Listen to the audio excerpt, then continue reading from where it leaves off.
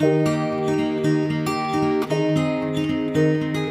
good, everybody? This is Joe Longo and your daily shot of inspiration. Thanks for being here, everybody. I appreciate you all so much. If I haven't told you, if you forgot, I freaking appreciate you all. Thanks for being here. Guess what? I'm going to tell you again because the registration is still open and you should still sign up. Meditations for Manifestations. It's open. We're going to get together December 1st and December 15th. We're going to meditate throughout the whole month. Just click that link in the show notes already. If you click that link, I'll stop talking about it, but you got to click that link. Anyway, today we're checking in with another amazing Joe.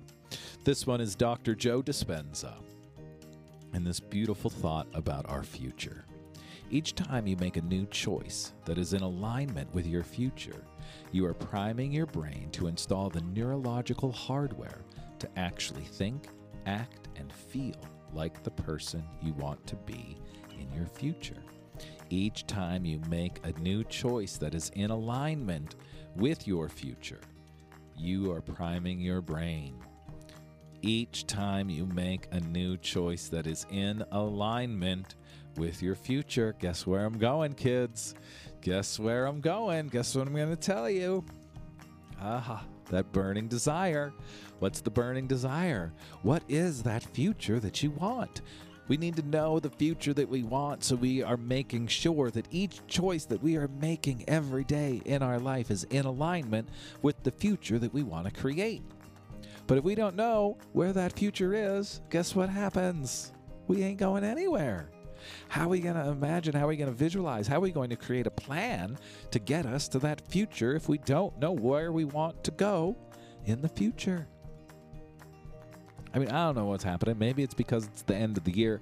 All of these things keep popping up because it's things that I'm thinking about, right? Where do I want to be a year from now? What do I want my future to look like? Where do I want to be in March? Where do I want to be next fall? Where do I want to be next winter? And setting these little things, right? These little targets to put into my internal GPS system, my supercomputer that lives inside of my brain, right? So then I can start making sure that my life that I am living right now in the present moment is in alignment with the life that I want to be living in the future.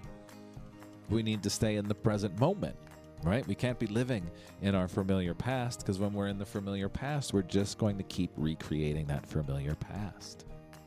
So we got to jump into the present moment and ask ourselves that big question. So here it is again. Here it is again.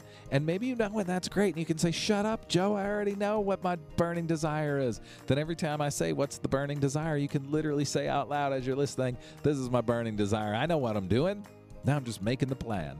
And tomorrow, we're going to talk about what happens when the plan doesn't go our way. Thanks for being here, my friends. Connect to that burning desire. You got this. You got this. Give yourself permission. Give yourself permission to be in the present moment so you are making the choices that are in alignment with the future that you want to have. Thanks for being here. I'll see you tomorrow morning.